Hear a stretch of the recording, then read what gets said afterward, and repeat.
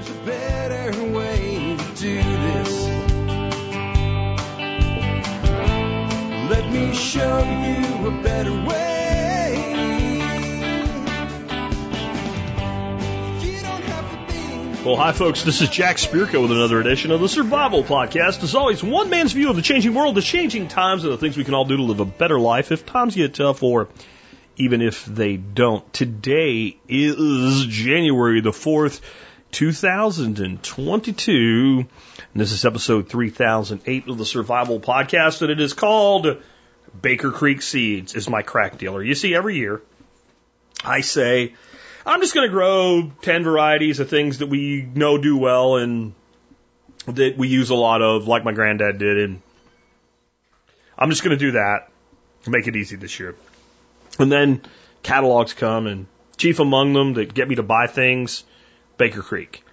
And this year I found a ton of stuff I want to share with you, so that's what we're going to do. We'll be running that as a live stream. So if you listen to this and you want to see any of the stuff we're talking about, I did a pretty good kind of slideshow along with this when I did the video version of it. It's available on the YouTube channel and the Odyssey channel and anywhere else that it remains after I live stream it.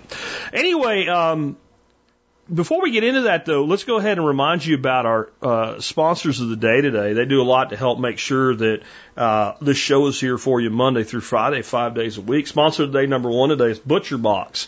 Butcher Box came on my radar about 4 years ago. They came to me and asked me if we could talk about setting up a relationship with each other. And I was skeptical. I really was. I'm glad that I put my skepticism aside long enough to deal with them. Let's send you a box of meat, and then you can decide from there.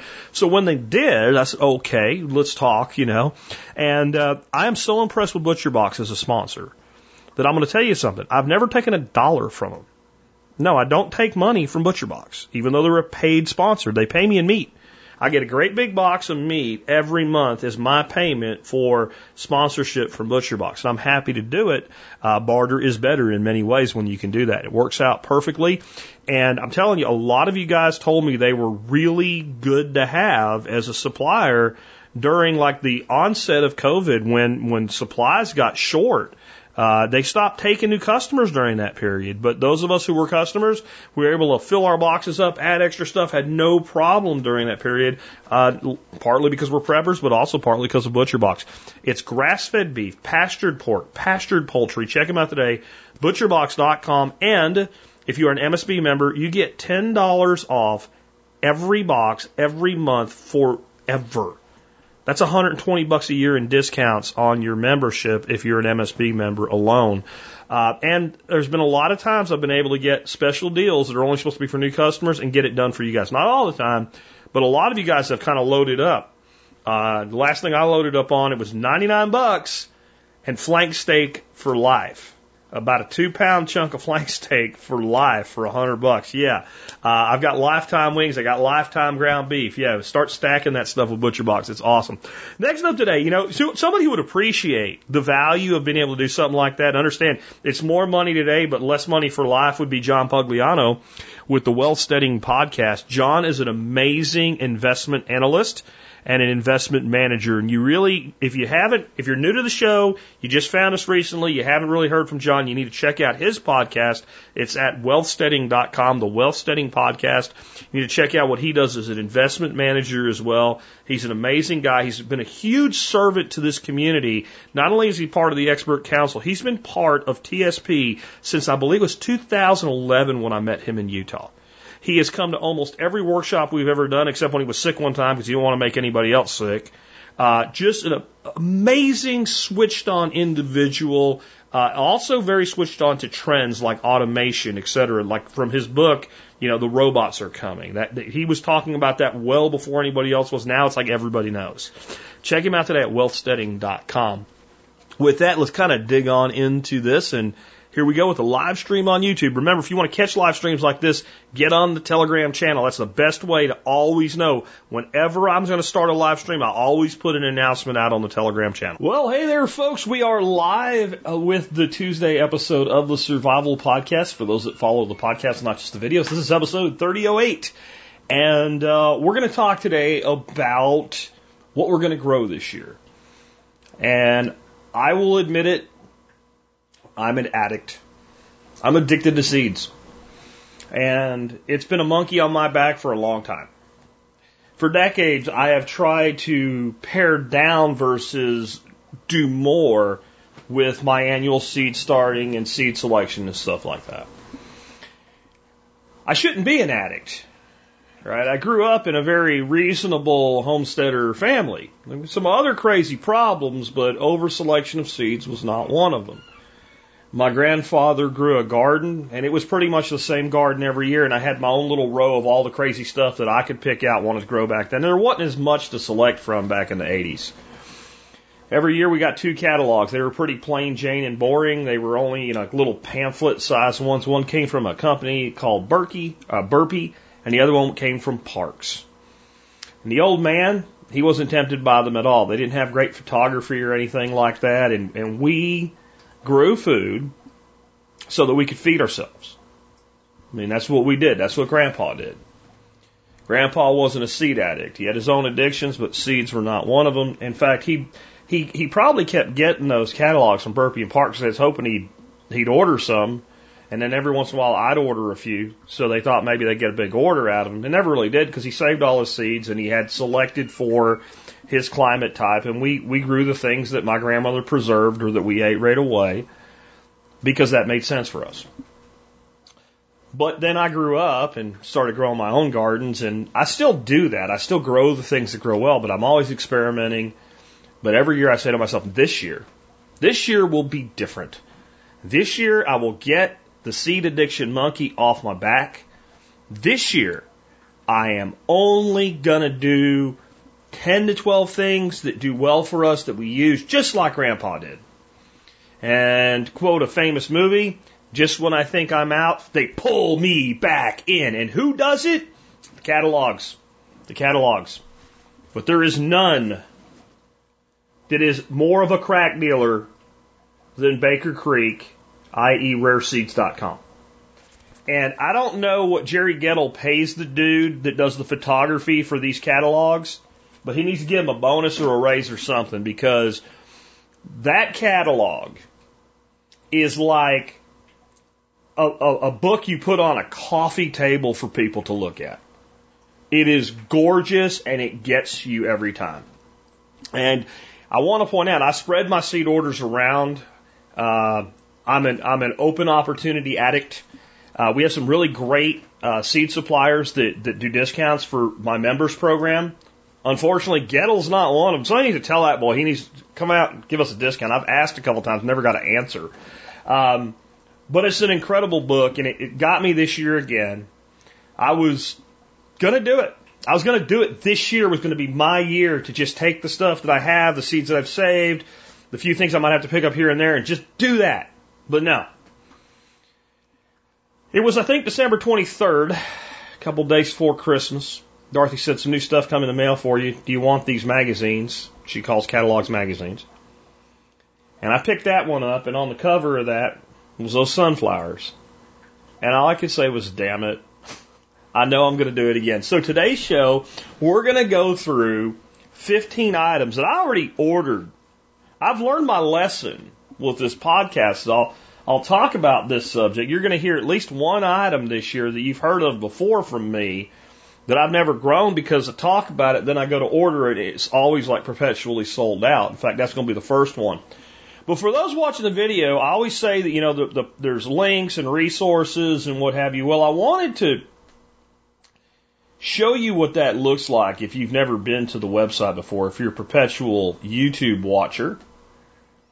And that's not a good one. Let's try this one. That's better. All right, so I have show notes all the time, and in this case I have like a bazillion tabs open, and hopefully that won't be a technical problem for us. But this is a typical post on the website. That's why I always say go by and check it out. You can get the audio version of the podcast, so you can get all the resources. And so that we didn't have to sit here and wait for them to load, I'm going to start talking right now about the plants that I want to grow this year and why I've selected them. This one here is Chinese pink celery. And if you're thinking, I've heard Jack talk about it on the podcast before and say he's going to grow it before, you're right. The problem is that every time I've talked about it, and I've waited more than a couple hours to go order it, this must be a really low seed quantity that they keep in reserve of this thing or something. I found this to be perpetually sold out. I've grown a lot of their white Chinese celery, and I really like it. But for those that can see the pictures, if you look at this, it is absolutely a gorgeous plant. And it looks to me like another one of these plants that we can grow in the HOAs, where the blue hares and the Karens complain about gardens, because it's very much an ornamental that's also an edible. And I've really never seen anything quite like it until this one's come around. And I'm going to grow this mainly because I love to grow celery. And for years and years, I've had an issue with growing celery in that I've been unable to grow it because I've been unable to germinate it. And I learned a couple years ago about a really simple technique to get your celery to germinate. And that's just to put a humidity dome over it. So there's a lot of different ways that you can do that. You can take a small flat, fill it with soil, put your celery seed on the top of it, and don't really bury it, just kind of press it in. It's good that it has a little bit of light. And you can put that inside a big Ziploc bag, and you'll get great germination. Or you can get a flat with a proper dome, or you can get like a Parks seed starting dome or anything like that. But as soon as I started putting a dome over my celery, I started getting almost 100% germination. And before I did that, I got almost none. So I like to grow celery, and this plant is beautiful. That's part of why I'm going to grow it. The other reason, though, is I do, as many of y'all know, I do a lot of aquaponics. And one of the plants that I have really just had amazing results with aquaponics and with wicking beds, is celery. So I've got this beautiful pink celery, and I finally got some seed for it because I ordered it before I told you all about it again this year. And so that's why I'm going to be growing that one. And I'm really excited to finally get that one on the ground. The next one that I want to chat with y'all about today is another celery. And they didn't get me with the catalog in this one. They got me when I went to put my flipping order in, and they used that, marketer trick that us marketers are fond of, which is, if you like this, you might like that. This is a giant red celery. I'd never seen this before. But like many of you, I get tempted by the catalog, but I never fill out a form and order it. And there's a couple reasons. One, it's just easier to order online. The other reason is sometimes stuff's sold out. So if you order from a form and a catalog, you just get, bad results.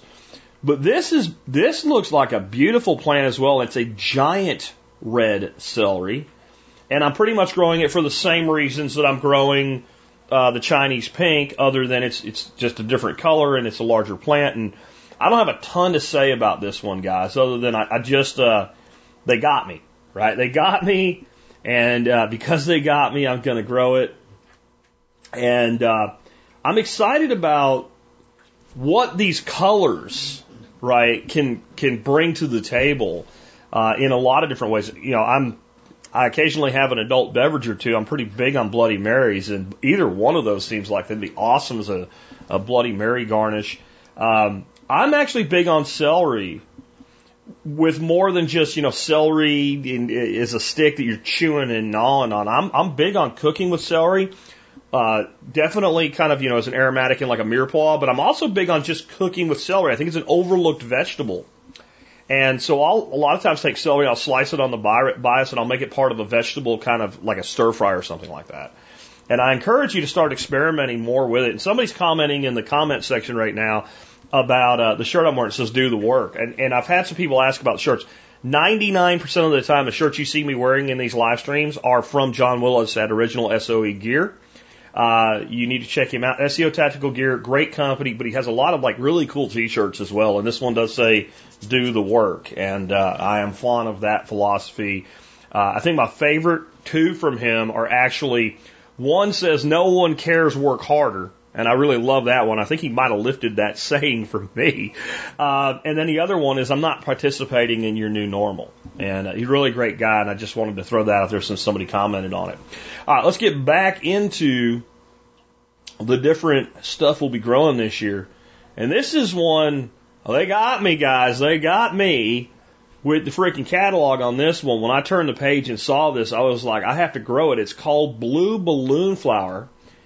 And I've never heard of this before. And I'm not a huge guy on flowers and ornamentals. I try to make sure that I grow enough flowering herbs and some quality flowers and stuff like that, just to bring in pollinators and things like that. But I don't generally sit around getting excited about growing flowers in particular. I don't know why, I just don't. When I saw this one, I thought, this is beautiful, and it produces an edible root.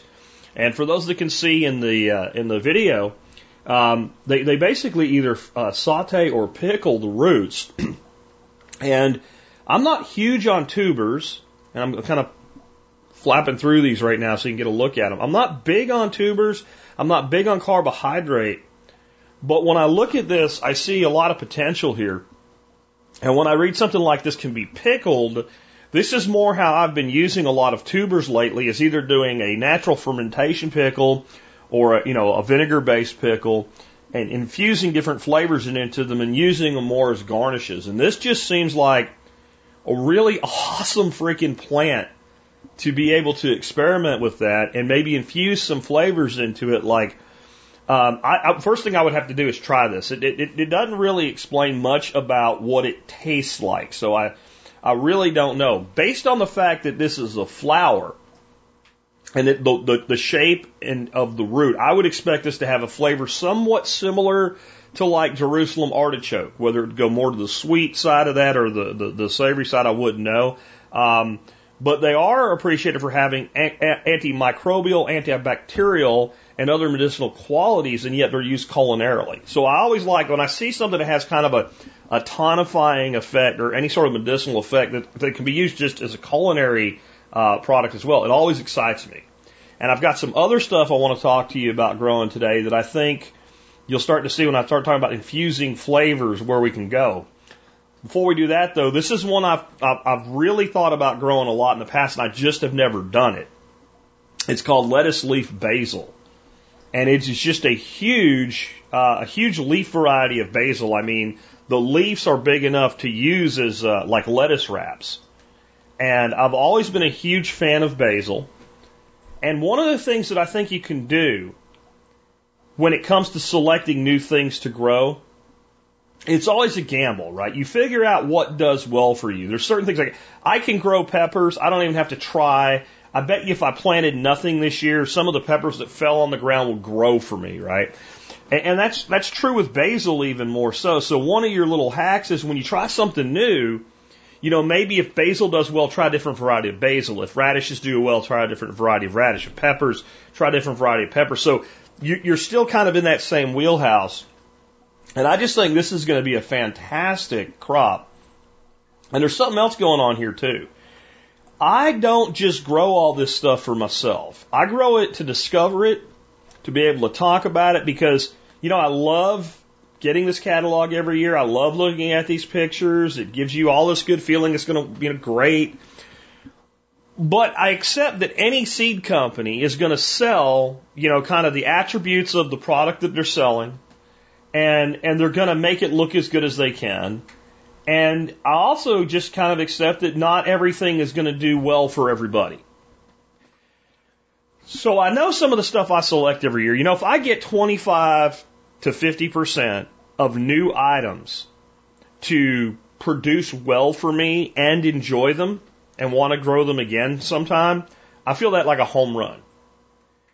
But I also try to always look at things, because I know a lot of you guys grow for market. You actually make a profit on what you're growing. Or some of you start plants and you sell them at farmers market, things like that. Or you're selling to restaurants or what have you.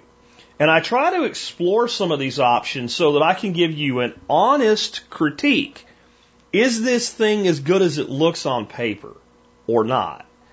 And, even if it is, okay, is it going to survive being harvested Thursday and sold on Saturday at the farmer's market? Because some stuff won't. Some stuff's great, but you cut it, man, and you start that countdown, and some stuff can last a week beautifully if properly taken care of, and some of it can't. I personally think that lettuce leaf basil, though, if that does well at all, that seems like a huge product to market to any kind of farm-to-fork restaurant. Again, like that used as a lettuce wrap just seems like an explosion of flavor. Even if it was paired with like You take a romaine cup and then one of those as well. Or on a salad, just as kind of like a final big leaf. Or I did one year, and this was like eating crack. I grew some nasturtiums, and the nasturtiums were massive. I mean, they were bigger than a cat head biscuit in diameter, the leaves of the nasturtiums. And we took those nasturtium leaves and we would make like a little spring roll with two of them because they do get kind of tender when they get something hot on them. And so we would take two of them, bundle them together. And I got some snails, just canned escargot snails. And I did them out on the grill with butter and garlic. And then we took the snails, about 2 to a roll, and cut them in half because they're kind of big so you're not kind of pulling them out when you're eating them. And then we took some garlic chives and some onion chives, and we kind of nestled them in and made like a spring roll out of those. And that was freaking amazing. That was something like you ate that and you go, why isn't this in a restaurant? And part of it is that nasturtium grains don't keep that well. I think a restaurant doing that would either have to have daily deliveries, maybe do it one day a week, or they need to be growing nasturtiums on the back wall of the restaurant, like to be able to do that. And then you only have a limited season in the South where you can do it because once it gets hot enough, the nasturtiums are like, I quit, and they go away. Well, basil basil gets heat, it just goes, more please, I'll take some more of that. So that would be like one idea of how something like that could be used. And one of the things I want to talk to you guys about, those of you that want to grow for profit or are growing for profit, as you start to expand into marketing into the culinary world and trying to sell to restaurants, which is a great business model unless you're like New York where they keep closing them down, because they order in volume and they order consistently. There's a fine line with chefs. Chefs can be a little bit arrogant. I mean, even in small little, niche restaurants, you never heard the guy's name. I'm not talking about just TV chefs. I'm not talking just about Guy Fieri or Bobby Flay. They can be a little bit arrogant with not really wanting to take suggestions, but on the other hand, sometimes they need a suggestion so that they can take that item and do something with it. And what we found when we were marketing duck eggs is if you said something like, what we do is we do the blah, blah, blah, blah, you kind of got like the whole chef block, right? Like I don't need you. You're some plebe telling me what to do with food. But if you say, like, I was at a restaurant one time and they did this with it. I wonder if there's anything like that you might think is cool or something. Like they tend to open up a little bit more with what can be done with them. And I think that basil leaf is going to be easy to grow, fast to grow, tolerate heat. Basil generally, when you cut it, you put some sort of like a moisture, just like paper toweling or something around the stalks and package it right. It keeps good for about a week. I think that would be really, really a great idea. K-Bonk is asking me if I've ever tried growing snails. I did try to grow, I can't remember what they're, apple snails, I guess they're called. Not apple snails, mystery snails, which you can buy in the pet trade. And they're supposed to just overpopulate everything, and supposedly they're edible, and once they get to a certain size, you can eat them. And I put like 20 of them into my system, and then I never saw one ever again. I have a ton of ram's horns, but I don't think they make a good eating snail. And I have a ton of little pond snails, and they don't work. If I could find a snail that would do well in my systems, I would definitely grow snails. I think any kind of shellfish, I mean, some people are like, ew, snails, man. Mollusks and me, we get along. But I just don't know that it's the right climate or I have the right systems for it. Let's go back to some other stuff I want to grow. This is another one of these really unique plants that I talked about these last year. This was another thing that when I talked about them, I talked too long and ordered too late, and I didn't get to buy any last year. And it's called a Chinese python snake bean. And it's not actually a bean. It's actually like a gourd or a squash. And they grow, over 3 foot long and up to a couple inches in diameter, but they taste a lot like green beans.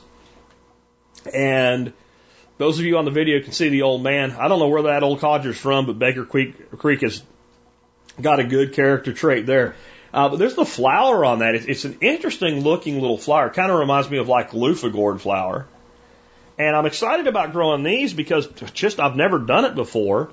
I'm a big fan of of green beans in general, any kind of pod. And we tend to have a couple seasons here.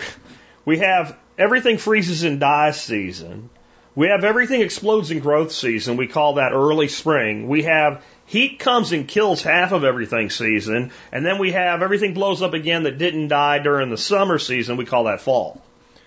And what happens is when we plant green beans, we have to wait till it's warm enough to plant them. And they start growing, and they take a certain amount of time to start producing. They're quick, but they're not that quick. And then heat death season comes, and we end up with a lot of different issues with diseases like rust on our green beans. So we have a pretty limited window of good production from green beans. And that's why I've gone to growing a lot of the Chinese noodle beans, because they don't care. I can, seed and reseed all through the season and keep propagating it over and over again. And those work well for that. But anything kind of in that niche that would help others, especially, I'd want to do. And this one looks real interesting. Again, this one is called Chinese green python snake bean. It's the largest snake bean variety, growing up to 60 inches long and 1.5 inches thick. That's 5 foot. It develops a bright green color. When you harvest them at 12 to 30 inches, you use them like green beans. Or like summer squash. So I don't know it doesn't really say what happens when they get much bigger, like if they become maybe too tough to use well. Traditionally stir-fried with peppers and onions. Yeah, I'm going to try that. In Africa, the inside of fully mature fruit can be scraped out and used like tomato paste.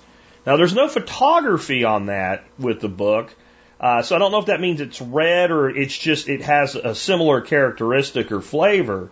But it's something I really want to check out. And if it has enough crunch to stand up, it seems like one of those things that might be really optimized for pickling, either fermented or vinegar based. My gut with that plant, just on what I know, and like I've played around with like doing fermentations of squashes and stuff like that, they generally don't handle a lacto fermentation well. They get really kind of limp and not so good eats, as Alton Brown would say. But vinegar, they tend to do well. So a vinegar-based pickle with that. And that seems like one that would be really cool for a market gardener, maybe.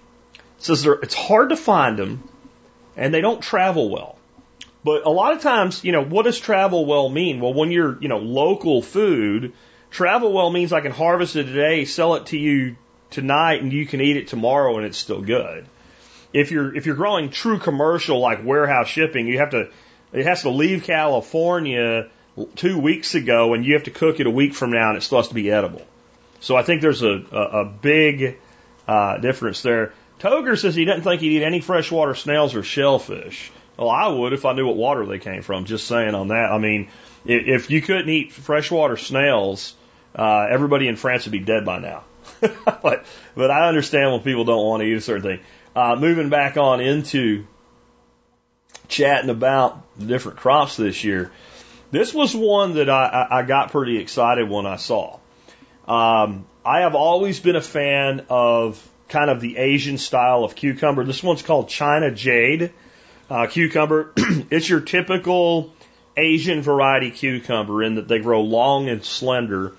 And my experience with these has always been I get my best results by trellising them so that they can grow and hang and let gravity be your friend. If they touch the ground, they tend to get all curled and twisted and knotted, and they just aren't as great as far as using them, because when they're long and straight, like you see them pictured there, they're just easy to slice. They're easy to do whatever you want to do with them. And this was an easy sell for me because I really like Asian cucumbers. I actually prefer them to like an English slicing cucumber or our typical pickling cucumbers and things like that. They just have a milder taste. They generally taste better when used with peelings on, so you don't have to peel them.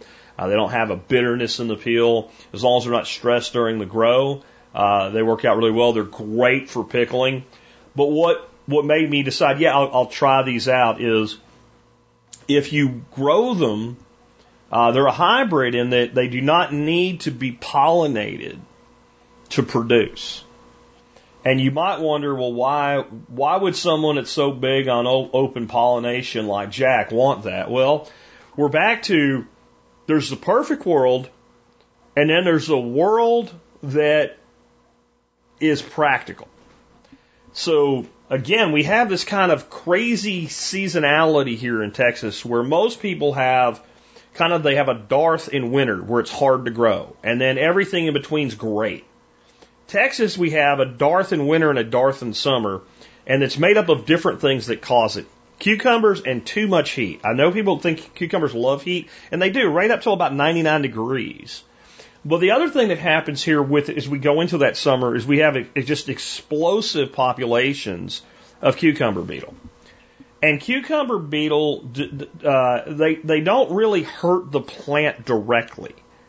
They transmit a disease called cucumber mosaic virus. And if you've ever been growing cucumbers and they just look great, and then all of a sudden the leaves start to yellow and just kind of freaking crumble, and it just kind of chases up the plant. It starts out closer to the ground and it just slowly, eviscerates the vine.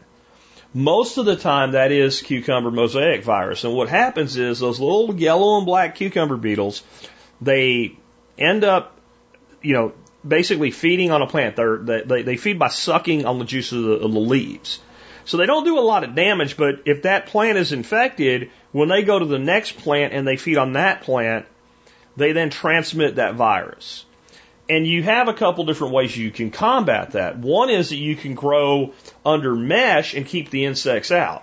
Of course, the problem with that is you don't have enough pollination. So I'm going to be putting a pretty good mesh system on my greenhouse this spring. And I have a system in there, a hydroponic bucket-based system that is ideal for growing cucumbers. It's what I put it in. It's what I built it mainly to do. And with a screen, when I say screen, I'm talking about a shade cloth screen, so that we knock the intensity of the sun down a little bit, and we also are able to keep not every insect out. I'm sure we'll have some issues with it, but we'll be able to mitigate that. Being able to grow something this awesome that doesn't need to be pollinated, I find that to be intriguing, and we'll see how it works out. And as we're going through this today, Joe asked me, are we just talking annuals today? Yes, we are. We are only talking annuals today because we're talking about seed catalogs and the crack dealing mentality that comes with them. But yeah, that's what we're digging in today is seed catalogs. This is a plant next up, Rosa di Rotunda eggplant. And this is one I've thought about growing for a long time. I just have never done it. A couple of years ago, I started playing around with different Asian variety eggplants. And one I found was called Ping Tung, and it ended up being like one of the biggest windfall. This is like, when I found that plant, I was like, this is why we grow new stuff every year. Because I've never been a fan of the big old Italian eggplants, the big giant ones like you always see in the store. And I think most people that don't like eggplant, probably that's your entire experience with eggplant.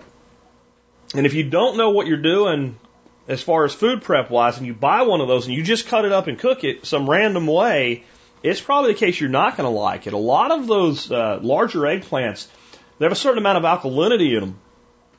And if you don't cut them first and salt them and sweat them, they kind of remind you of like licking an ashtray when you eat one. And that's not what I think anybody's looking for, even a smoker's looking for, when it comes to culinary experiences, licking an ashtray. You salt them, and then they basically go very neutral in flavor profile, and that's why you see things like eggplant parmesan or something like that, where we bread it, and basically they'll take up, they're like a sponge, they'll take up any flavors that you provide to them. Or you can make things like baba ganoush or whatever, and that's friggin' awesome. But I'm kind of the guy, I want to go out to the garden, I want to pick a plant, I want to bring it inside, chop it up, throw it in a saute pan or something like that, throw it in a bowl raw, whatever, and I want to be able to just eat it. I don't want to take these extra steps. So when I found Ping Tung, it's Asian sweet variety eggplant. It had a sweetness to it. It still had that sponge-like characteristics. You throw a little soy sauce or some hoisin or something like that, it really would pull that flavor. And done as a stir-fry with shrimp and a little bit of like a shrimp stock. That was just, and then something to accent it. Maybe radish pods or something and a little bit of green bean. It was a great plant. And when I found that, I started thinking about growing this. This one is said to have flavors that are kind of like a combination of eggplant, pepper, and tomato, which I find interesting because all of those are nightshades. They're all related species. It's a cool looking little plant, and you can see that like a classic use of it in the photograph, if you're able to see the photograph, is almost like a bruschetta or bruschetta, or however you want to pronounce it, where you make a little toasted bit of bread and then it's served on top of that with like some olive oil and herbs. I'm not big on the bread anymore, but I am big on doing things like that. So I'm kind of interested in that. Like, what would that be like as a burger topper if we added a little bit of chili pepper to it? You know, with a little kick of heat on top of it. Plus, again, guys, I do try to find some stuff and say, hey, what about my people that are growing for profit? My experience with these smaller eggplant varieties is they do store fairly well. Now, I'm not talking about, you know, like a winter squash, but if you harvest them, you know, midweek and you sell them to a chef on the weekend and he wants to, use them in preparation through the week, that usually works out okay. This seems to me like something that you would not have a lot of competition with in many local areas. It would definitely be a seasonal variety, but a lot of the, farm to fork guys, they really kind of dig that whole seasonality of things. So, error there. So I wanted to try it for that alone, plus for my own use. And then my other thing about eggplant is I have never grown anything. I'm not going to say it's pest free. There are some sort of little leaf miner or something that gets on my eggplant and it ends up looks like somebody went and poked little holes in it with a pin. It doesn't care. It doesn't care at all. It's like, whatever, I'll grow more leaves with the productivity. I mean, I don't really need to grow any more of the ping tongue for another season because I grew so much of it, I ended up like, what are we going to do with it? It turns out it dehydrates really well. As long as you want to use it like in casseroles or soups or stir fries or whatever. Eggplant, just very easy. Just chop it, about little less than a half-inch thick as far as those long ones. Throw them in the Excalibur and they dehydrate perfectly. So I ended up with just tons and tons of this stuff. Really enjoyed using it. So I'm figuring here. Now, again, when you try something new, you never really know. But I've done a couple different varieties of eggplants. It just ping tongue was kind of the one that was like the best tasting, looked the best, and did the best. But all of them were explosively productive.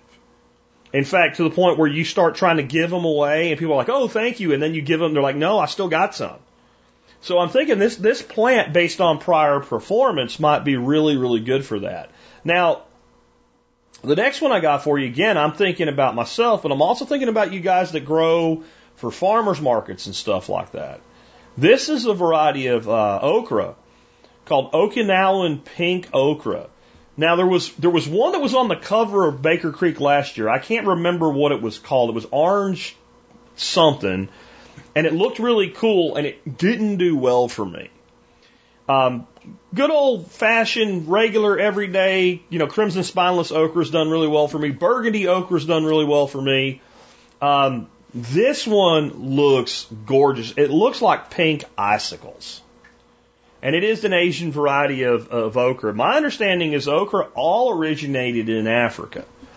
But I imagine as, things expanded and got traded, then things got bred and selected locally. So did this actually come from Africa and just get really adopted in Asia, or was it bred in Asia? I don't know. That doesn't provide us with that information, but it was sourced out of Asia, specifically China.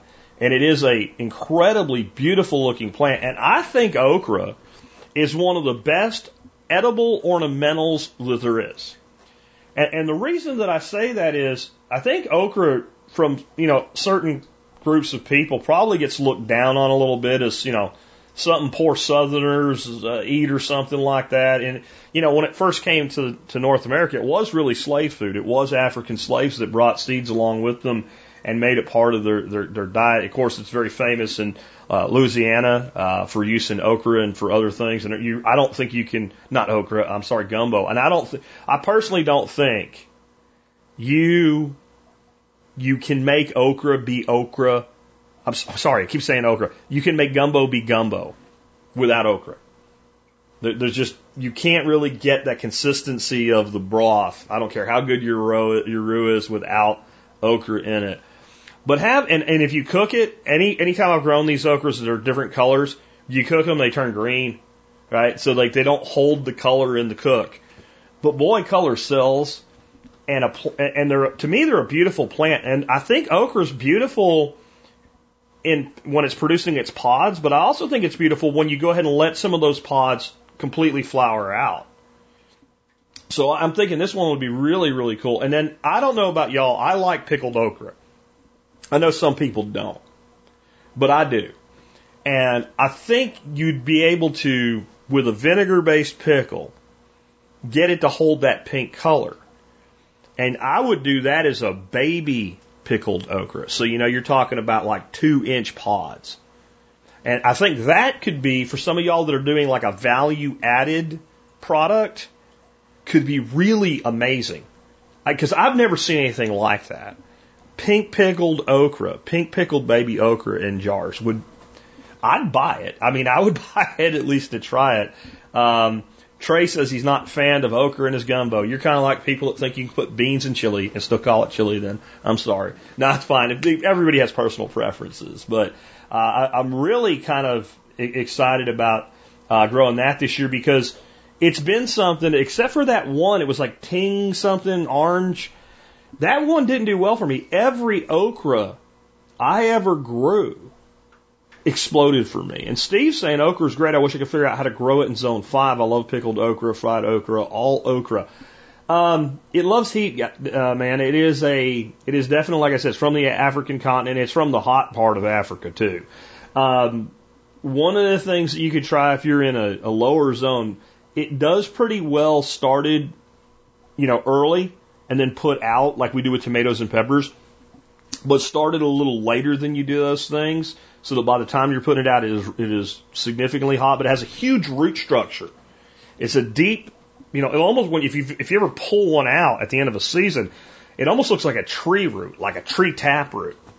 So what I've found is if you want to be able to transplant okra and have it do well for you, plant it, when you start it in something that's long, that gives a lot of room for that root to kind of come out in a carrot-like shape. So, one of the cheapest things you can start plants in are like the 16-ounce red Solo cups we all used to get at booze parties and drink from when we were kids, those cups, right?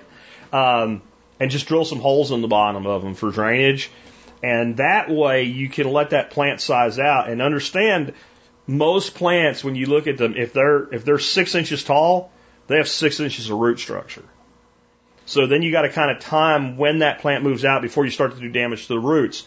And the other thing I would do with a plant like okra in a more northern climate, see if you can find a place like a south-facing brick wall, right? Where I just wouldn't want to plant anything against the south-facing brick wall in Texas. That's like asking for it to be fried.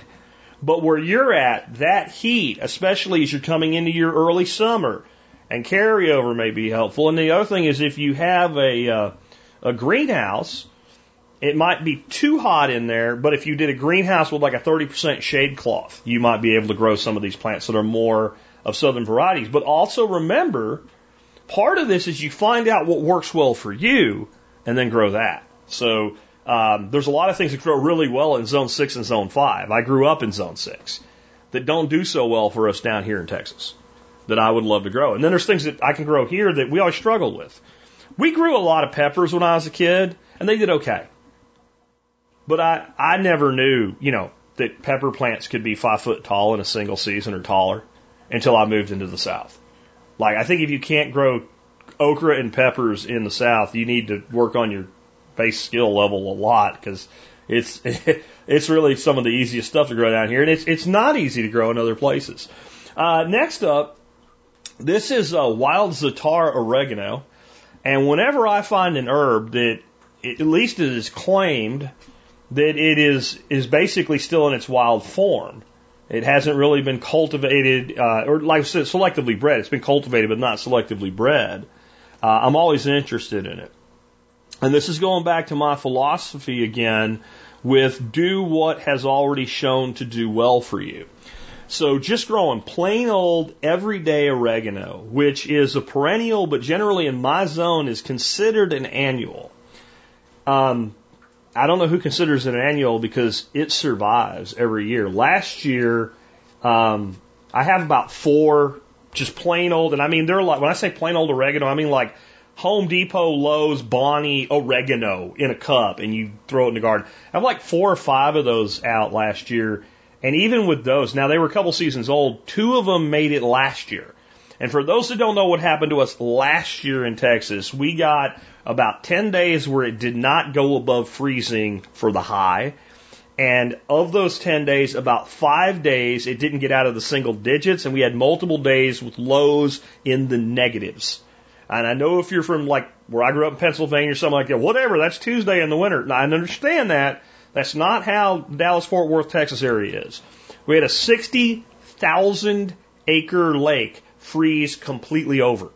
That does not happen here. There were dummies walking on it. Fortunately, none of them fell through, or unfortunately, depending on how you feel about humans and Darwinism. You know, a Darwin Award there could have been awarded, but it wasn't.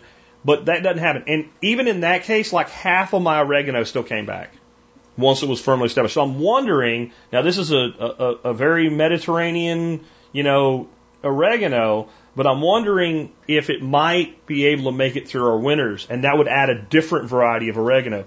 And the flavor is a blend of oregano, thyme, and marjoram. Now, I find that to be really interesting. I also find that to be another one of those things that, you know, you guys that grow for a profit, that sell to restaurants, it would be a really interesting plant to be able to market. And it's an herb. And you know what you call an herb when you don't know what it's for? You call it a weed. Because that's how it grows. They're like honey badgers. They're indestructible. You can grow large, large amounts of them. So I think that would be another one that some of you guys might want to check out. Now, the next one, I'm freaking stoked about this. And I just hope the sizzle matches the steak on this one. I really do. I have always wanted to grow wasabi. And I have found some stuff that gets you close. I brought to you guys like 2 years ago when I started doing hydro a wasabi arugula. And it is all there. When you let somebody taste it, and they know what wasabi's supposed to taste like that, they're like, they get hit in the nose with it, but it's arugula. It's a leaf. And what we've taken to doing with it, if I do my own sashimi, I'll slice like tuna and I'll put like 1 leaf of that oregano around the tuna. And you get that, and a little tiny bit of soy, and man, you get that experience, but it's not, it's the flavor, but there's zero in the texture. This is a radish that's a bulb radish that's supposed to taste exactly like wasabi. And if it is, I'm going to grow the hell out of this. I mean, I'm going to grow, because I'll tell you what I can grow is radishes. I can grow radishes all the damn time. I don't even have to try. And again, so we're back to trying to make something that we know works and get something different out of it. And I am pretty excited about this one. When it's grated up, it even kind of looks like wasabi. And I've had a lot of people tell me wasabi is nowhere near as hard to grow as people think. Okay, then grow it. Because it seems like the people that tell me that are never growing it, right? Like, well, where's yours? Well, I don't have any. So you don't know. This seems like a really great idea. And I have another plant coming later that'll kind of come back on this. But my other thought with this is, I grow a lot of daikon. And mostly what I do with daikon is I let it go to seed and flower, because it's a great pollinator crop, and it's a great crop for improving soil. And I do use some every year in pickles and slaws and stuff like that. But mostly what I do is when the pods come on it, I pick the seed pods, and I'll do like them in salads or stir fries. And I'm wondering what the seed pods of this radish is going to be like. Because if you get, it looks like a green bean, tastes like wasabi, you can play with that culinarily really, really well.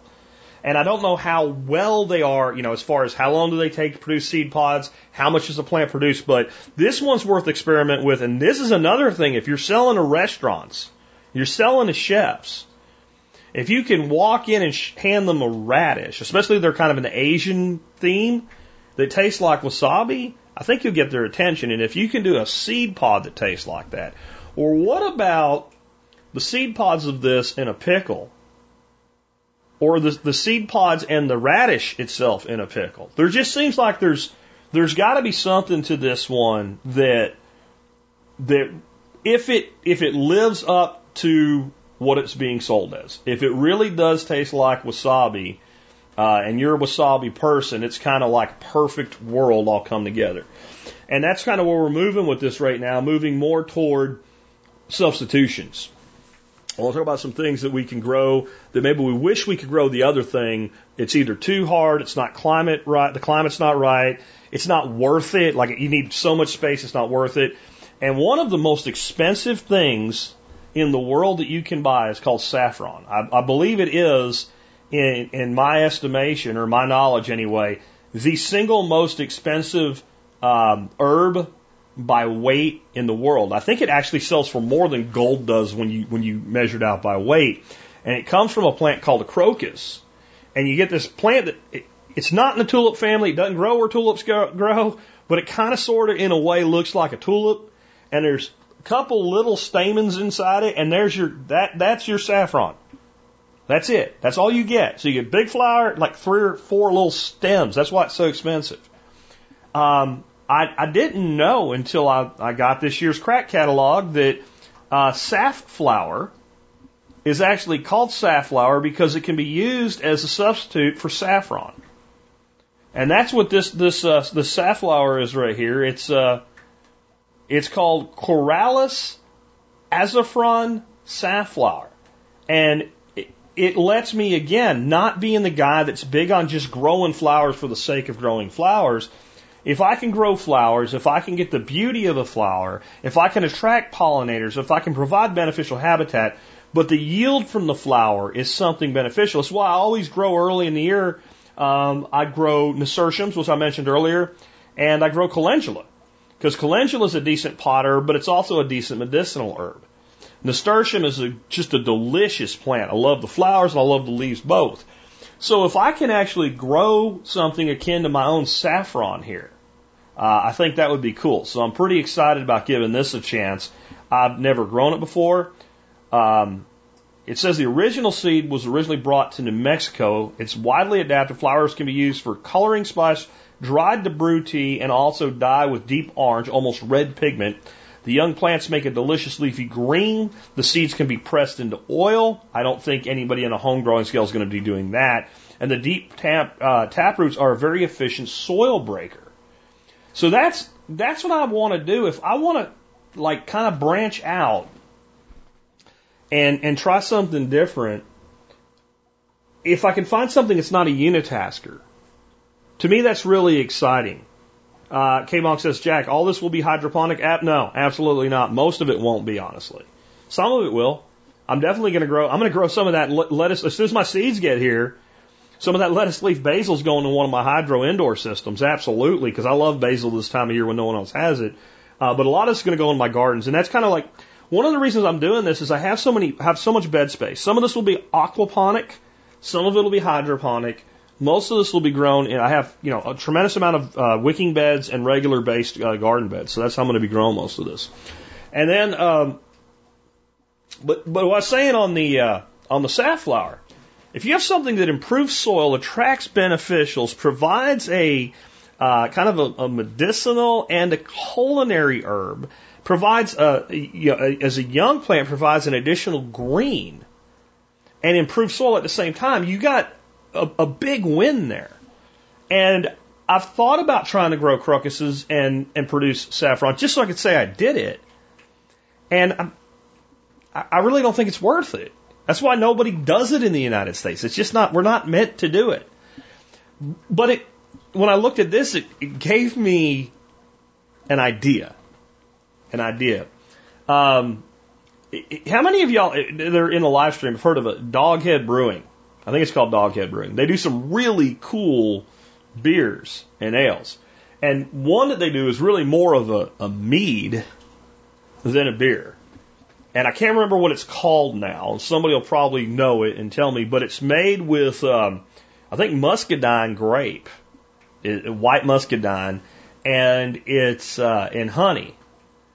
And Midas Touch, that's what it's called, Midas Touch, because it's beautiful golden orange color. And they get that color using saffron. So I'm thinking that some of my mead stuff might be livened up with this safflower. Yep, Midas Touch, Troy's got it. Yep, that's what it is. And that's one of those, I don't drink a lot of beers anymore because, one, I've cut my drinking way back, but I've also cut carbohydrates way back. But if I'm going to make something, I can make plain old garden variety mead any day. But I like to be able to make meads that are unique and have stories behind them and things like that. So that's kind of a big part of what I want to accomplish with growing this, if it works. And it's one of those ones that if it doesn't work, it doesn't work. This one I know will work, and it's not new. I've talked about it a long time. This is, they call it something different than I do. They call it zucchini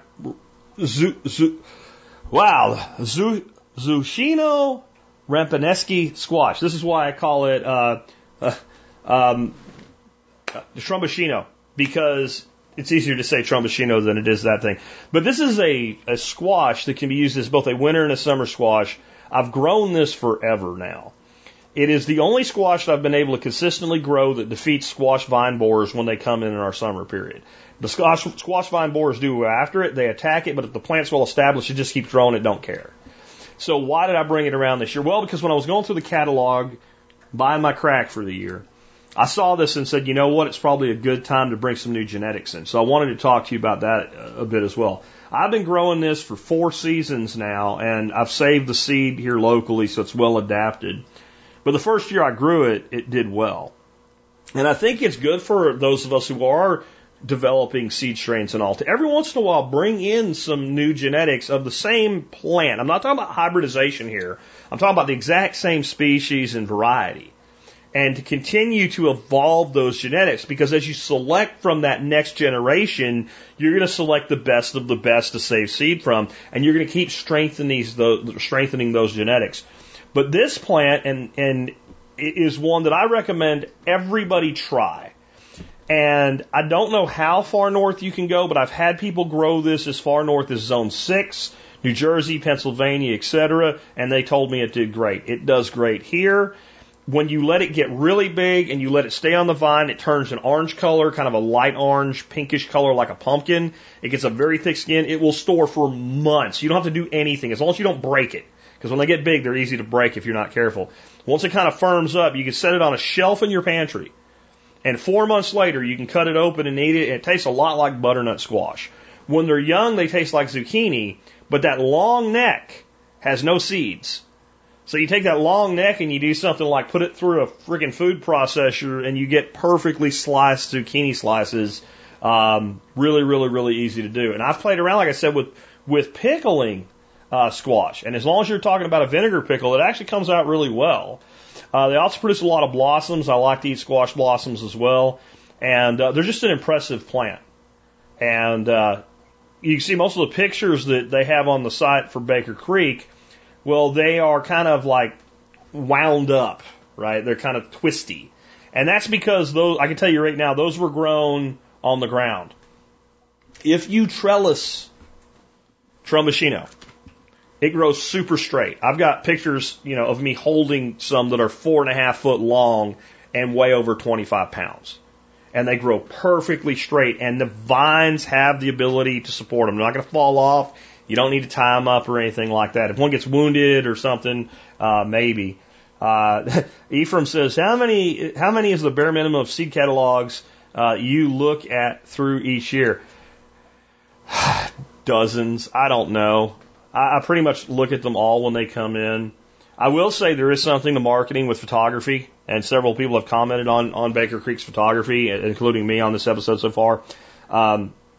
They're kind of easier to look through when they have good photography. So if you're a seed catalog company, you don't do as good a business, and you're actually sending out physical catalogs, you might want to up your photography game. And I would go with a smaller catalog, pushing people to the website, with great pictures over a great big catalog that has everything with little bitty, kind of non-glossies. And I bet you most people in the stream here would agree with that. But I'm glad you asked that, because I do want to point something out. One of the reasons I have so much knowledge about plants and plant types and varieties is that I literally sit down and read seed catalogs. Now, I'm not saying that I read every variety in every catalog that comes in. And at this point, I've read a lot of them, so I know this variety, I know that variety. But I do read, and even if it's something I'm not going to grow, I read it, and I start to form in my mind relationships of, okay, this is in the aster family, right? So it's probably going to do this, or this is a squash, but is it a mixta or a maxima or or a mosquito? Like what species within the family of squash is this thing? So what does that mean about where it's going to do it? Who grew it? Where did it come from? Where is it grown commercially? Right? And I learn a ton through catalogs. So even if you're not going to, go out and buy 15 varieties every year, you're going to pick one or two. If somebody will send you a catalog for free, with information in it for free, to learn about plants for free, I would do it. And it's one of my favorite things in the wintertime is to kick back and relax with a seed catalog. Especially like a really cold day. Maybe you have a little blackberry liqueur or something that you made up for yourself, or a really good winter mead, and you sit and look out the window and it's cold and icy and nasty out there, but you're all inside all warm and you're thinking of spring and reading through them. Man, I love that. So thanks for asking that question. Next one that we got, this was one that my wife fell in love with, and she fell in love with another sunflower variety too. We got that one going as well. This is the one on the cover of the Dadgone catalog. It is called Chocolate Cherry Sunflower. And I don't know that it's going to produce sunflower seeds that are much in the way of any culinary value, but it is just a gorgeous plant. And this is another thing, like I think, when you bring something new in you've never grown before, you take a bit of a risk, but we grow sunflower accidentally all over the place because we feed the birds black oil sunflower, just the cheap stuff that comes from like Tractor Supply or Atwoods or whatever. And as long as the plant gets past the sprout stage before the ducks find it, we grow sunflower like crazy. Really beautiful plant. I see a lot of bee activity, specifically more bumblebees than honeybees on sunflower. So we're going to grow this one just because Dorothy wants to. And, when someone deals with all the crap you deal with a podcaster for a husband, and their wife wants something, if you're smart, you do it. We're going to skip ahead here for a second, and we're going to talk about the last one. So there's a Mexican red sunflower. I don't know if I'll find that one for the live stream or not, but it's just a beautiful plant as well. And, this is the other one that I found, and this one I did not see in the catalog, and in my opinion, it probably should be in there. I saw this, and I'm like, I got to try this. And I talked earlier about the wasabi radish and the seed pods. This one is grown specifically for the seed pods, and it produces them in abundance, and they are really pretty, red streaked with red and green, like purple, red, and green streaked.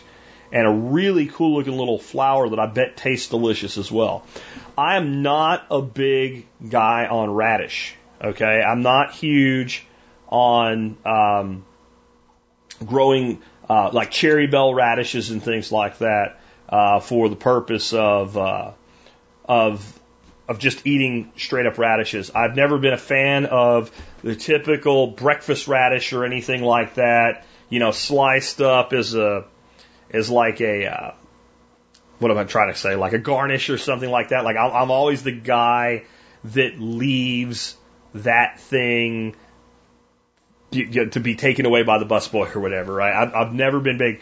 But daikons, especially when they're pickled or fermented or made into like a slaw, the pods, etc., that I really, really enjoy. And I think that this red rat tail could be a really amazing thing. And what I'm thinking is, if those wasabi radishes produce a good seed pod, and you do a mix of the wasabi and the red rat's tail radish in a pickle, That could be pretty cool. And then the last one, I did find it, is the Mexican red sunflower. And this was another one that my wife just went, I want that. So I'm like, okay, we're getting it. Now, one of the things about this that I'm going to be interested in figuring out here is this is very much an ornamental if you look at it. It's bright red, bumblebee friendly. They're not a huge plant. They grow fairly small, lots of flowers per plant, produce all season long. They grow about 5 foot tall, but they're really mostly an ornamental. However, it's been my experience that Mexican sunflower in general is a really great fodder plant. And that could be a problem. That could be a problem because, like, any kind of rodent species or whatever would tend to eat it. My friend Nick Ferguson brought me a Mexican sunflower one time, little start, and he's like, you can just cut a stick off, put it in the ground, and it'll start growing. I was like, oh, that's great. I put it out in my little nursery area, and I went out there 2 days later, and it was gone. Something ate it, like, below the soil level and destroyed it. So I'm not sure if that's going to be the case. Now, if that's going to be the case, but it doesn't get eaten until it's, like, fed, it might be a good duck fodder plant in addition to an ornamental. But that's going to be the last one that I'm going to talk about today. And again, I'm hoping that this wasn't just a list of plants. That, like, as we went through this, we kind of covered some things about how to think about this a little bit differently and how to make selections like this on your own, because there's no doubt that I might want to grow some things that you don't want to grow, or you want to grow some things I don't want to grow, or that living in different climate types, some of the things that are super easy for me to grow would be difficult for you to grow, or vice versa. And being able to, like we did with the safflower versus saffron, and finding that substitution, or a wasabi radish versus true wasabi, right? Things like that allow us to adjust things to where we are. And I want to kind of talk from the permaculture perspective a little bit here. One of the things that hooked me on permaculture very early on was seeing things like Sepp Holzer grow a frickin' lemon tree in the middle of the Austrian Alps. And when I saw that, I'm like, I want to grow a lemon tree in Texas. If Sepp Holzer can grow a lemon tree in the Austrian Alps, I grow one here in North Texas. Turns out it's actually easier for Sepp to do in the Alps than it is for me to do here, because when I get a 9 degree below zero day, there's no snow blanket, there's no snow cover that I can basically utilize as an insulation blanket over top of that tree and let it sleep through the winter, which is what he's doing. And so that's kind of like a magic trick. And there's a lot of people that have done a lot of really cool magic tricks, and I'm not putting them down. But what you're not going to see is even a Sepp Holzer with a lemon orchard, right, in the Austrian Alps. So you see a lemon tree in the most optimum area with special extra care and things like that, so they can go, wow, look, a lemon, right? And I think that we get seduced by this in our space to where I want to have that thing that no one thinks can be done and prove that it can be done. And I did it to a degree. I mean, I grew satsumas here for like 5 seasons, and they lived. It's a kind of cold, hardy citrus, like an orange, like a tangerine orange thing. And they did, and then we got one of those winters. And there's just, and I covered them, and there's just nothing you can do because you're sitting wide ass open. And the other thing that you're dealing with for like this particular thing we're talking about, if you're in these temperate climates, you have this temperature that comes down really slowly over time in a very typical seasonal cycle of ebbs and flows, of highs and lows. Like, it'll get as hot in parts of Montana as it'll get in Texas. But it'll take a long time to get there, and then it kind of levels off and comes back down, and it's nice and dry, so you don't feel like you're going to die. Where we can have one day in Texas that's below zero, and the next day is 85 degrees. And we can also have days like consistently in the 80s and 70s for lows. And then have a week where we start to cool off and we're having lows in the 50s, and then go from the 50s down to 5 degrees for a low. We just did it, not quite that extreme, but we had not had a day that was even close to freezing. And we had a couple weeks leading up to Christmas where average temperature during the day was in the 80s, overnight lows were in the 60s. And then it was 19 degrees 4 days later. So when you look at something like growing an orange or a lemon here versus Austria, it seems like, well, it would be easier to do here than there. Maybe. I'm not Sepp Holzer. I don't claim to be. And I also can't get deep soils to protect the roots because of rock and stuff like that here. Most of my property is less than a foot of dirt and then it's slab rock. It's like growing on a concrete parking lot. So that makes it a little harder. But again, even Sepp, you're not going to see him growing, he's not growing orchards of lemons for market. He does this magic trick, right? It's magic. Look what I can do. Like, just to show that it can be done. Let's set it up so that the ponds are reflecting the sun and we're creating a solar thing. And that's very, very cool. But I don't think it's really the smartest thing. I talked about my grandfather in the beginning of this for those that were here for it. And growing up, like I said, we didn't garden as a hobby. We didn't garden because it was cool. We didn't garden because we were hippies. We gardened because we were freaking, to be blunt, we were poor. I'm the son of a bootleg coal miner from central Pennsylvania. Let me say that again. I'm the son of a bootleg coal miner from central Pennsylvania. And he is the son of a Ukrainian immigrant bootleg coal miner who settled in central Pennsylvania. This is not exactly a demographic of the wealthy. Okay? It isn't. So when we gardened for subsistence. I went fishing a lot as a kid. I loved to do it. No one ever had to twist my arm to do it. But there was an expectation that if I spent all day on a Saturday screwing off and I said I was going fishing, then, I didn't have like some, overarching evil grandparents that were like, because you had a bad day, you're in trouble. But there was a reasonable expectation that when I came home, there'd be a stringer full of fish. And that I would take the step of filleting those fish or gutting them or whatever and freezing them or whatever needed to be done so that day's efforts, even if a couple of them got ate that night, there was some extra that got put aside so that when we were in winter and it wasn't so easy to get fish, there was some fish in the deep freeze. Or if it was early in the year and they were trout, they would smoke well or something like that. We went hunting. It was for food. And this is the Survival Podcast. So even though I think it's cool that we do all these kind of odd, weird, pretty colors, great flavors, and we should do it, we should also try to do it from a stance of, if I have to take care of it like a baby when it's fully grown, it's a hobby. And if it's something that's supposed to sustain me, once I get it to a certain point, maybe it needs a little irrigation or something like that, but it should just grow. And when I want some, I should go home and I should eat it. And I think that even though I kind of made some jokes about it in the beginning here with, I'm an addict and the seed catalog crack dealer and all. And I say every year I'm going to grow the 8 to 12 things that do well for us that we use a lot of. And I end up doing this. I want to be clear, I do this too. I do grow the stuff that produces well for us. I grow the hell out of peppers. I grow the hell out of eggplant. I grow the hell out of Chinese noodle bean. I grow the hell out of herbs like sage and basil and things like that. I don't grow a lot of carbohydrate crops because we don't really eat them much anymore.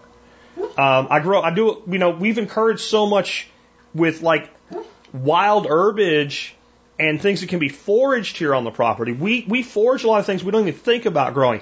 For about 3 weeks every year, we have an amazing privilege, in my opinion, that we get to eat black locust flower blossoms. And they taste like sweet, then they taste like pea, and then they taste like nothing. It just kind of like this sweet pea flavor, and then it just vanishes. And we throw them in our salads and things like that. Well, I didn't grow the locust trees for the blossoms. That was like, oh, look, here's something we can harvest. I have traveled a lot around the southern United States, and wherever I go in the summer, early summer and late spring, I will always see different varieties of wild garlics growing with little seed heads on them. And I always just get as much of that as I can, and I bring it home, I just throw it around my property. I know that 95% of it is going to go away and die and not grow. or get eaten by a duck, but the little bit it does is going to add to that diversity. We harvest pepperweed off the property in the spring, and we grow watercress in the aquatic systems. It's as simple as just throw a handful of seeds there. Like, we need to be thinking this way in addition to all these kind of cool things. And then the best thing to do when we're finding the cool things is then find the cool. The reason I'll do 15 is to find 2 or 3 this year that I can add to that list of things that we use a lot of that does well, it doesn't need a lot of attention. And that is taking the idea that, when times are good, we can have all this fun, but then that fun is reinvested by keeping good records, seeing what works, seeing what doesn't work, and not just what works and doesn't work, but where does it do well. I do have a lot of bed space and all, so I'll probably grow some of those wasabi radishes in my aviary in a wicking bed under shade cloth. And I'll grow some in kind of my perennial beds interplanted, and I'll grow some of my regular vegetable beds. And I have some that get more sun and less sun. And I'll see where they do well. And I might find that they do really, really well in area A early, and area B in midsummer, and area C in the fall. And just getting a little notebook or something and keeping records like this, so that if you ever actually get to the point where, like, you're doing what I did growing up, because we do get a lot of our food from our ducks and our plants and from our fish farming and all that stuff, and from foraging, but we don't have to. We do it because it's delicious, it's nutritious, it's wonderful, it's a better way to live in good times, but we also do it because we don't want the skill set and the knowledge set that allows it to be possible to atrophy. Because that's what's happened to our country, guys. When I was growing up as a kid, the stuff that I'm talking about every day when I talk about growing your own food, if you went and said, I'm going to do a workshop on this or a presentation on this, no one would have showed up.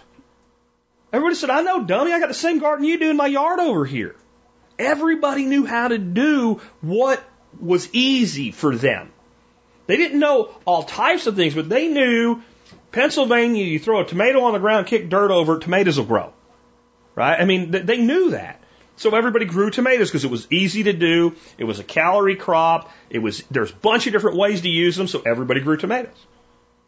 Because everybody knew that. Today, you give a person the best place in the world to grow a tomato, give them the best tomato seeds known to man, the best organic fertilizer possible, and a book, and they may not be able to grow a tomato.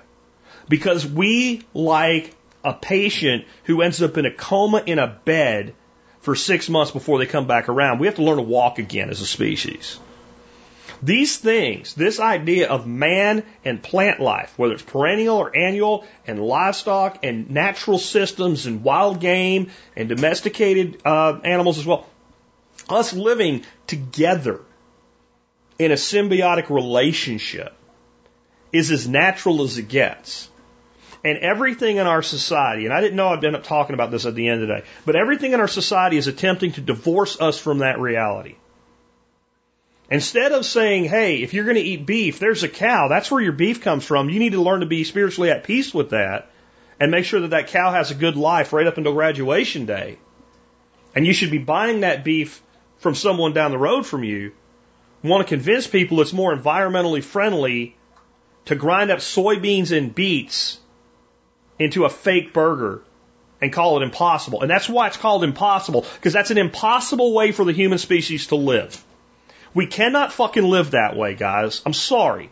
We can't.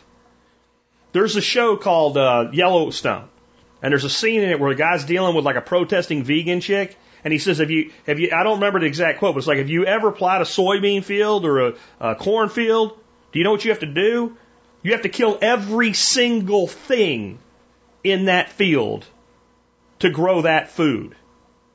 Every rat, every mole, every vole, every organism has to die. We don't have to do that shit. All the stuff I talked about growing today doesn't require that. In fact, it can actually make the overall environment for the health of insects and animals better. If you talk about your carbon footprint, how much do you think your carbon footprint is when you're eating rice grown in frickin' China and soybeans grown in frickin' Missouri and you live in Florida? and how much death occurred to move that plant to you. Well, we can grow these things ourselves. We can grow these things locally. And what it involves to be able to do it the right way is the type of shit we're talking about today, where we're willing to experiment and fail. We're willing to say, I spent $5 on these seeds, I planted them, and they all died. Now, either I did something wrong or that plant doesn't belong here, so maybe I'll try it one more time. Okay, that didn't work well.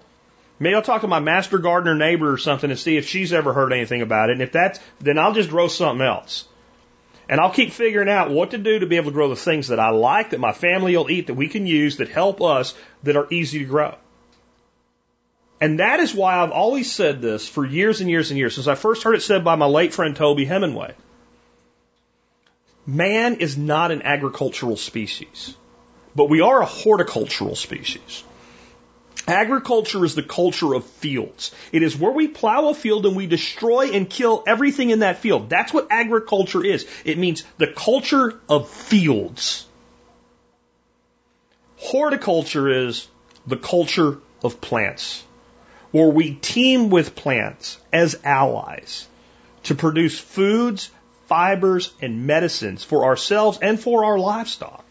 And for animals that are just here, that are beneficial to us or neutral to us or even somewhat of a pest. You can't grow the kind of diversity we talked about today, do that for years, find the things that work well and keep doing that, and give a damn that some leaf miners ate some holes in your eggplant leaf. You just don't care anymore. And that means that the prey is there, so the predator species come and they control the predator. Instead, our take on modern agriculture is we spray the hell out of it and we kill everything, and then we wonder why we create super pests and there's nothing there to eat them. Think about it this way. How many wildebeest have to exist in the plains system of an African area to support one pride of lions? If you have a pride of 15 lions and you have 15 wildebeest, and that's it. That's all there is for the lions to eat. How long is it going to be before there's no lions? Or they're going to start eating people? And the answer is not very long. A couple weeks. You have to have thousands of wildebeest. And you know, when I say wildebeest, I mean just plains game in general, right? Like impalas, wildebeest, zebras, etc. You have like 1,000 animals and kind of a herd grouping to about a pride of lions. And if you do that, the plains game will never overgrow their ecosystem because the predators will keep them in check. And the predators will never die out because they'll have something to eat. That's horticulture. It's just at a much smaller level. We're talking about ladybugs as lions and aphids as wildebeest. If you kill all the aphids, how can you expect to have ladybugs that need aphids to eat? You can't do it.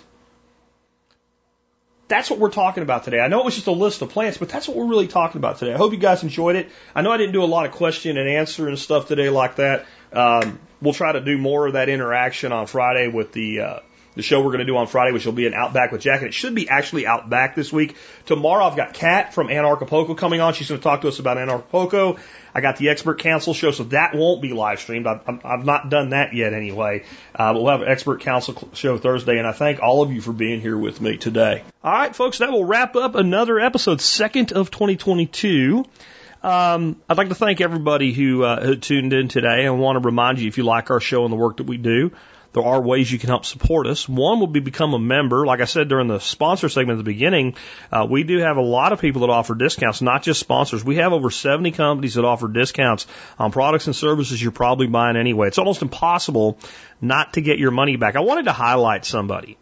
Angie's Gardens came on late last year as an MSB sponsor. They'd asked before, and it took a while before I thought their product was wide enough in breadth to bring them on, because when they started out, they were really just teas, and we had a couple tea providers. They kind of went into a bunch of different worlds within the herbal space, the CBD space, and stuff like that. And I want to let you know about a product that I've tried from them. They were here at the workshop this fall. And my wife said she was having some trouble getting sleep once in a while. And they gave us a CBD sleep formula. And it's CBD and CBN. I think it's either CBN or CBM. It's one of them. I'm pretty sure it's CBN. Do not use this product until you're ready to go to sleep. It is flat out, you are going to sleep. It is not optional once you take a dose of it. It works beautifully. It's expensive compared to plain old CBD, but as a sleep aid, it is amazing. And it is not going to make you drugged out or high or anything like that. It just, when you go to sleep all the frickin' way. That was just one example. And that stuff's expensive enough that probably if you use your discount on it once, you pretty much paid for your MSB for the year. But it's a lot less expensive than pharmaceutical sleep aids that cause you a lot of problems and addiction and other things like that. So that's just one example. We have seed providers. We have tons of stuff in the MSB, so consider joining today. The other thing you can do is you can start your online shopping at tspaz.com. Somewhere between now and next week or the end of the month, you're probably going to buy something online. And if you're going to do that, if you just go to tspaz.com first and start your shopping there, no matter what you buy, whether it's something we recommend or not, you will help support us in the work that we do. The item of the day today, I've been talking about this product for a couple of years now, and they're still about the best value out there. Barina LED grow lights. We talked about seeds today. A lot of that involves early starting and what have you, growing indoors, hydroponics, etc. You need good grow lights. Best value out there. Just real quick, I brought them around today because they're on sale. They're the 2-footers and the 4-footers in 6-packs are both $10 off. It's not a huge discount. Occasionally they get marked down better than that, but 10% off, and you can get them, and they work, and they're already probably the best value in grow lights that you can get your hands on. These lights, I started using them about 2 years ago, and I was immediately impressed, and I realized something, how far LED grow lights had come. You can buy lights like this right now from Barina and from other manufacturers that are about the same quality for about the same money. I think these are the best proven value that we've examined, but you can get other varieties that are okay, right? And that they do a really good job of. And these lights, you know, when you're looking at, you can buy a 6-pack of 6-foot lights for $99, right? 6 4-foot lights for $99 today. One of those lights, 5 years ago, was $100. I mean, it's not that, you know, these guys reinvented the wheel or anything like that. That's just the entire industry has progressed that much as there's so much more indoor growing. Cannabis industry gets a lot of credit for that on volume as well, but there's so many more indoor farms, hydroponic farms, things like that using lights that the technology has progressed to what was cutting edge 5 years ago is a discount product today. And for what we do, it's damn good. And here's my thing about this. We're in an everything shortage right now. This is an investment. You get a set of grow lights and the stuff you need. You start your plants for your garden this year. If that's all you do, you don't even do any indoor growing. They're paid for. Every year after that, it's gravy. Now you start doing a little bit of indoor growing, indoor hydroponics, etc. It starts producing dividends within months. That's investment thinking. And I think now is a good time to make that investment. But remember, whether you want grow lights or not, as long as you start your online shopping at tspaz.com, you help us out no matter what you buy. With that, I appreciate you guys joining us today. Remember, tomorrow we got Kat on talking about Anarchapulco. I just put out an article today with all the cool stuff that's going to be going on at the Anarchapulco Watch Party. Very small, exclusive event. If you want to be part of that, make sure you're on the Telegram channel. And it's going to be 10 a.m. this Saturday. I'm going to drop a link in there. And typically with these events, it's a matter of minutes before all the tickets are gone. I think with it being February and kind of the way we're doing it a little bit different, it might not sell out uber fast, even though it's a small number. But I don't think you're going to be able to get it the next day, and I don't think you'll be able to get it 30 minutes from. I would be ready to go, because you never know how quick this stuff's going to go. With that, it's been Jack Spirko with another edition of the Survival Podcast. You pull yourself up, they keep bringing you down. Are they gonna bail you out, or just run you around? They said you should have a house the American way. $1 down, $1 a month, and you'll never have to pay. There's a better way to do this. Let me show you a better way.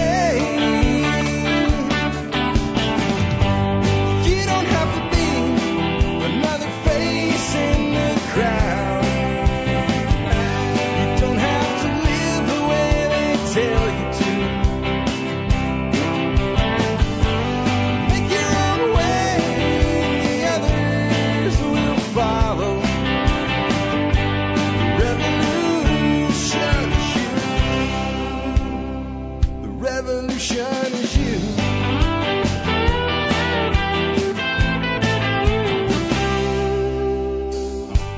It's in our food these days, you know it's on our TVs. Sometimes we forget we are what we eat. I don't know the answer. It's like there's nothing I can do. It's the price we pay, I guess, and we follow all the rules. There's a better way to do this. Let me show you a better way. You don't have to be another face in the crowd. Don't have to live the way they tell you to. Make your own way and the others will follow. Revolution is you. Revolution is you.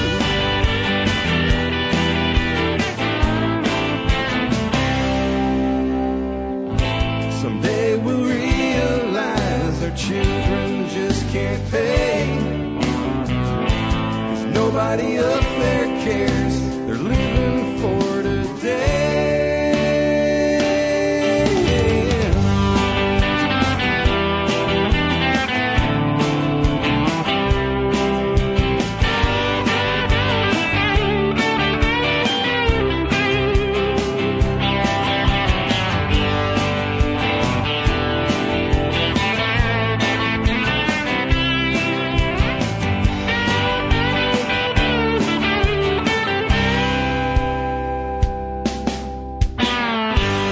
You don't have to be another face in the crowd.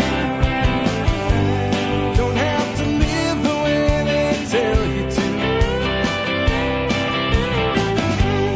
Make your own way and the others will follow. The revolution is you. The revolution